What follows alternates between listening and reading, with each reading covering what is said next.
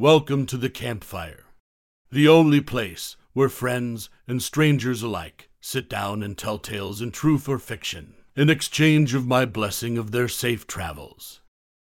Allow me to relight the fire while you relax and listen. Make your mind wander about the reality we live in.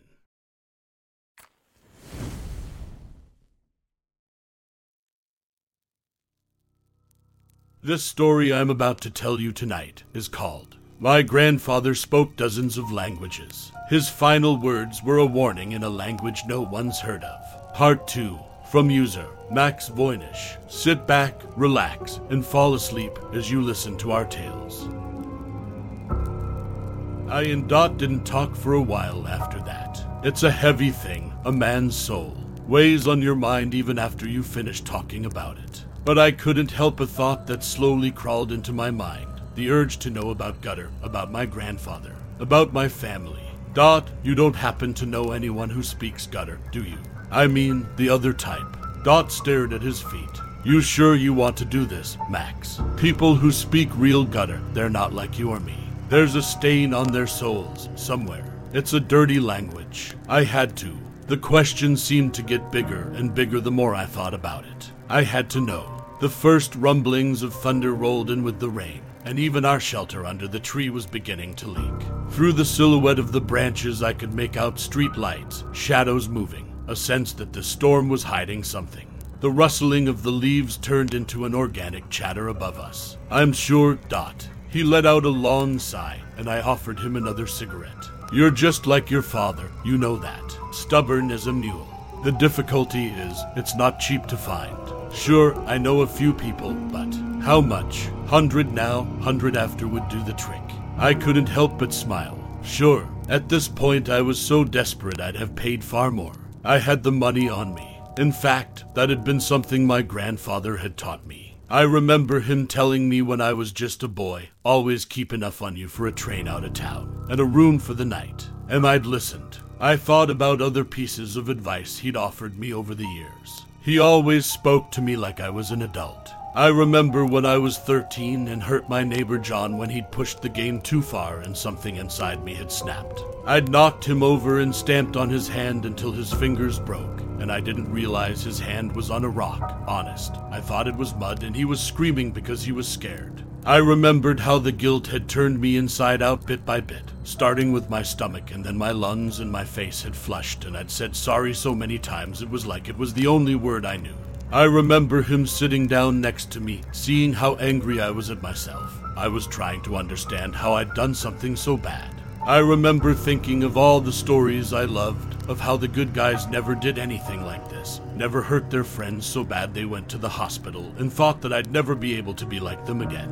I thought that if I was the protagonist of a film everyone would stop watching here. They'd turn to each other and say we don't want him to win. And just as I felt like this new feeling was going to swallow me alive, he said, "This is how it feels. This is how it'll feel if you do it again. There are two souls in every man, Max. Life's just finding out which one's in charge." Dot pulled me from my daydream. I'm off. Suddenly I've got plans for my evening. He waved the small bundle of notes in my face. Give me your number. I'll call if I find anything. Shouldn't take long. He offered me a tattered notebook, and I had to hunch over it to stop the occasional drop of rain making the ink run. I had to flick through a few pages of strange sketches, bees, butterflies, moths, all in the same shaky hand. He took the book back and we stood for a while, looking at the sheets of rain from under the tree, working out when to take the plunge. His eyes seemed to be focused on something else, as if he was tracking something moving out there. For a second he lost his warm exterior and seemed very old, and I could see that he hadn't lived this long by accident, and that he knew things most men didn't. Knew things most men didn't have to find out. He didn't face me when he spoke again. Be careful out there tonight, boy. Water's rising. With that he was off into the rain, pulling his coat over his head and leaping over puddles. I made my way back home, hugging the buildings and trees to stay out of the rain. The cold was beginning to seep through my clothes and into my skin, nipping at exposed flesh. As I approached my house, I could see a figure standing outside, arms wrapped around themselves to keep warm. My heart skipped a beat. Who? Why? They were directly outside my front gate, moving to and fro. The rain had turned into a thin mist, which obscured my vision slightly, but as soon as I saw the figure, they saw me too, and marched straight up to me, immediately shouting, but their words were stolen by the wind. I could see the face of a young woman, a mad bird's nest of hair thrown about by the wind, and as she got closer I could make out small clips of what she was saying. What the fuck are you playing at? Such anger so quickly threw me off guard, and for a few seconds I was lost for words, stood in the street stammering. You and your family, what do you think you're doing? My ma saw him yesterday, standing in a puddle just watching our house. Shit, is this a joke? She's inconsolable. Is that funny to you? I tried to reply, but there were so many questions my mouth couldn't make the words. I know it's not a joke. This is bad. Bad. I could make out a tattoo that covered her neck, a moth that would seem to vibrate whenever she shouted like it was fluttering around a candle. It's Omi. She stood for a second, looking me up and down and shaking her head, like telling me her name warranted a bigger response. Are you going to invite me in? I mumbled an apology, said she didn't look how I'd expected, to which she replied, what the fuck did you expect? And that shut me up until we were in my hallway. We were both soaked to the skin, and she was shivering now, although trying to hide it by clenching her jaw. I spoke up. What's this about, Amy? Last time we spoke you didn't seem to be my biggest fan. She cut me off. I'm not. Did you pay for this house? I hadn't. In fact, it had been left to me by my grandfather, but I thought it was best not to mention that. I shook my head. Thought so. Look, my ma saw him, Artie, by our house. She hasn't left her room since. You said you saw him when your grandfather passed away. Yeah, he appeared the day he passed. I was going to mention the fact I think my grandfather was trying to tell Artie something, but I stopped short. I didn't trust her yet. She was, in all honesty, a total stranger. A stranger who'd barged their way into my house and berated me for things I had no control over. Look, Amy. She cut me off again, but this time with a clear, crisp SHH. When she spoke, it was in a low whisper. Is your house always this wet?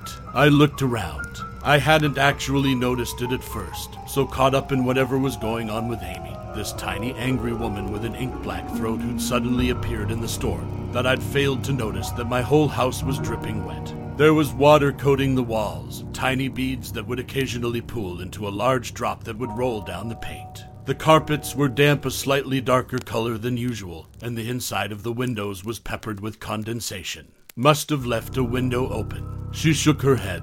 I frowned, and in the silence, I heard a sound like running water come from upstairs, and the floorboards gave a creak. A single drop fell onto my nose. Then there was the water sound again, but this time it was deeper, the sounds isolated. It sounded like a voice. There was another creak on the floorboards, and I felt my heartbeat quicken. I caught my reflection in the window. When had I got so pale, so tall? Unless, we need to go. There was a tone of real urgency in her voice, and a hint of fear, just straining the vocal cords, clipping her vowels. Now, she didn't need to say any more. And so we went back out into the mist, her leading and me following behind, having to jog a little to keep up. She spoke as we walked through the empty streets, the only noise the occasional peal of tires on tarmac. Our grandfathers were not good men, Max. She stared ahead, took a right. They did bad things. Often, I noticed she walked with a slight limp, making her right shoulder stoop ever so slightly. And if he's back, that means that there are more bad things to come. You don't have to talk to me like a child, you know. She stopped dead in her tracks, turned to look at me, smiled to herself. Right, I don't want that thing that's claiming to be my grandfather coming anywhere near my family, understand? And I can be pretty sure you don't want it near yours. She started walking again. I caught my reflection in puddles and shop fronts as we passed, obscured by the wind and rain. I was sure that I hadn't been that pale last time I checked, that it hadn't been long enough, and my eyes, whenever I caught them, were always fixed straight back at me as if my reflection had been watching until I caught it. We started to leave town.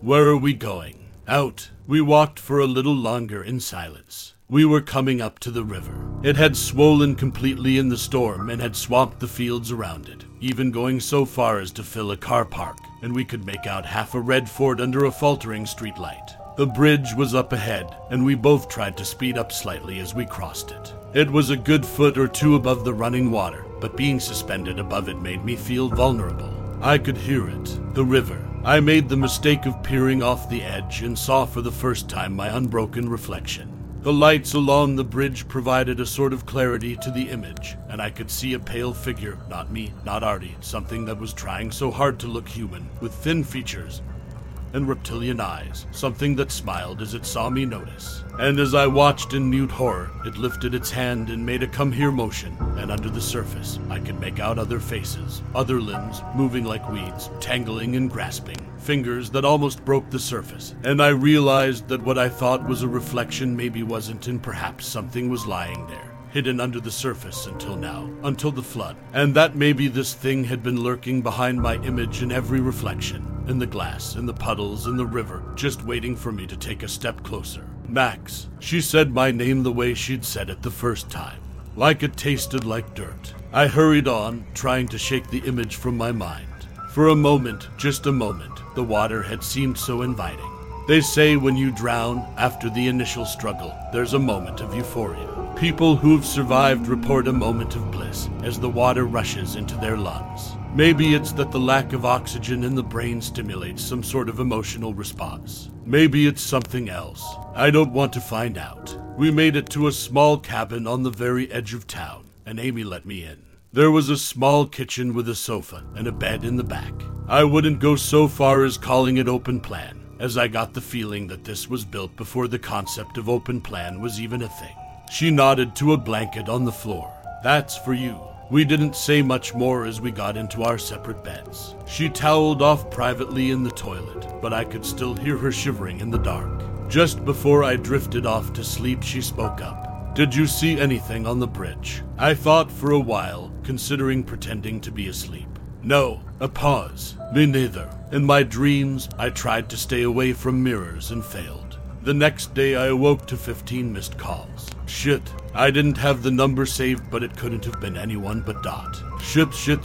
I stumbled up, necked a cup of coffee which was lukewarm on the counter. Amy was nowhere to be seen.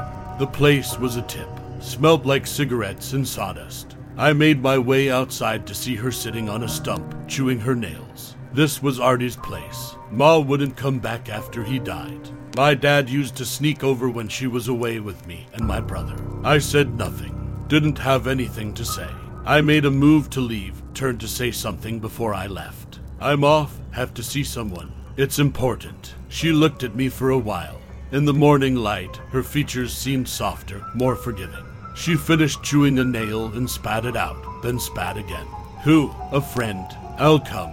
I didn't have the energy to protest. I tried calling Dot back, over and over again as we walked, and each time it went straight to voicemail. Each time I tried again. Who's this friend? I shook my head. Long story. Whatever Dot had been trying to tell me, we realized quickly on hitting the main street that we were never going to find out. There was a bunch of police tape stretched between streetlights and the glint of fluorescent jackets. Police. Shit. We pushed through the crowd that had gathered, working our way to the front.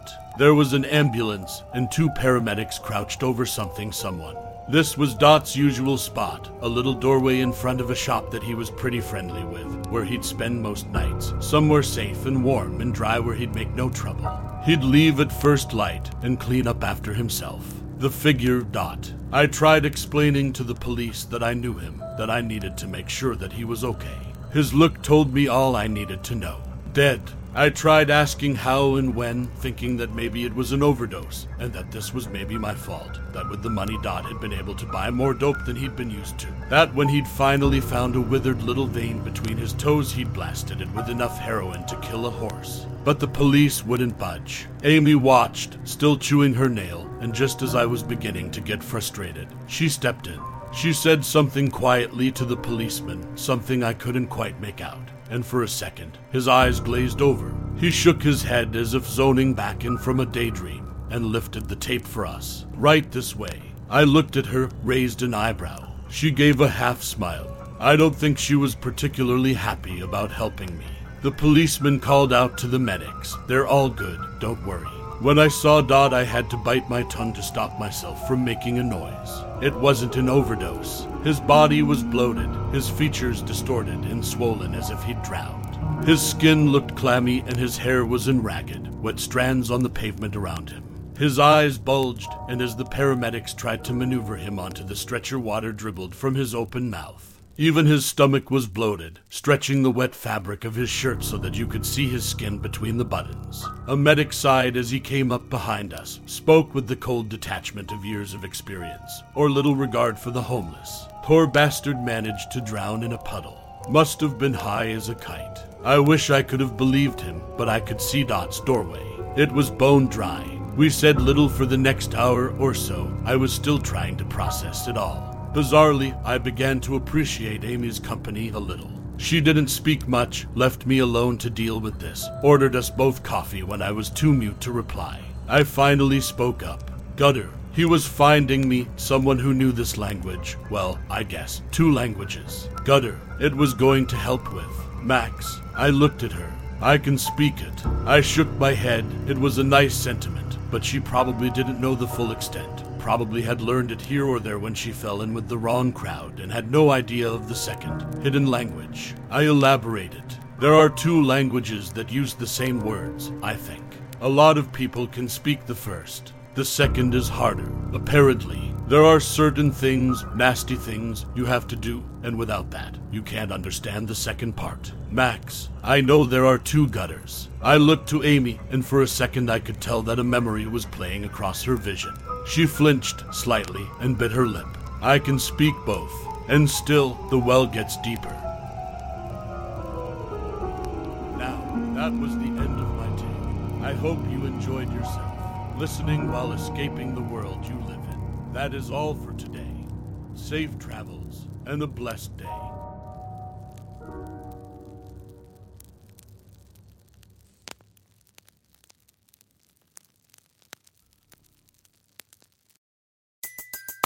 Everybody in your crew identifies as either Big Mac Burger, McNuggets, or McCrispy Sandwich. But you're the Filet-O-Fish Sandwich all day. That crispy fish, that savory tartar sauce, that melty cheese, that pillowy bun. Yeah, you get it. Every time. And if you love the Filet-O-Fish, right now you can catch 2 of the classics you love for just $6. Limited time only. Price and participation may vary. Cannot be combined with any other offer. Single item at regular price. Ba-da-ba-ba-ba.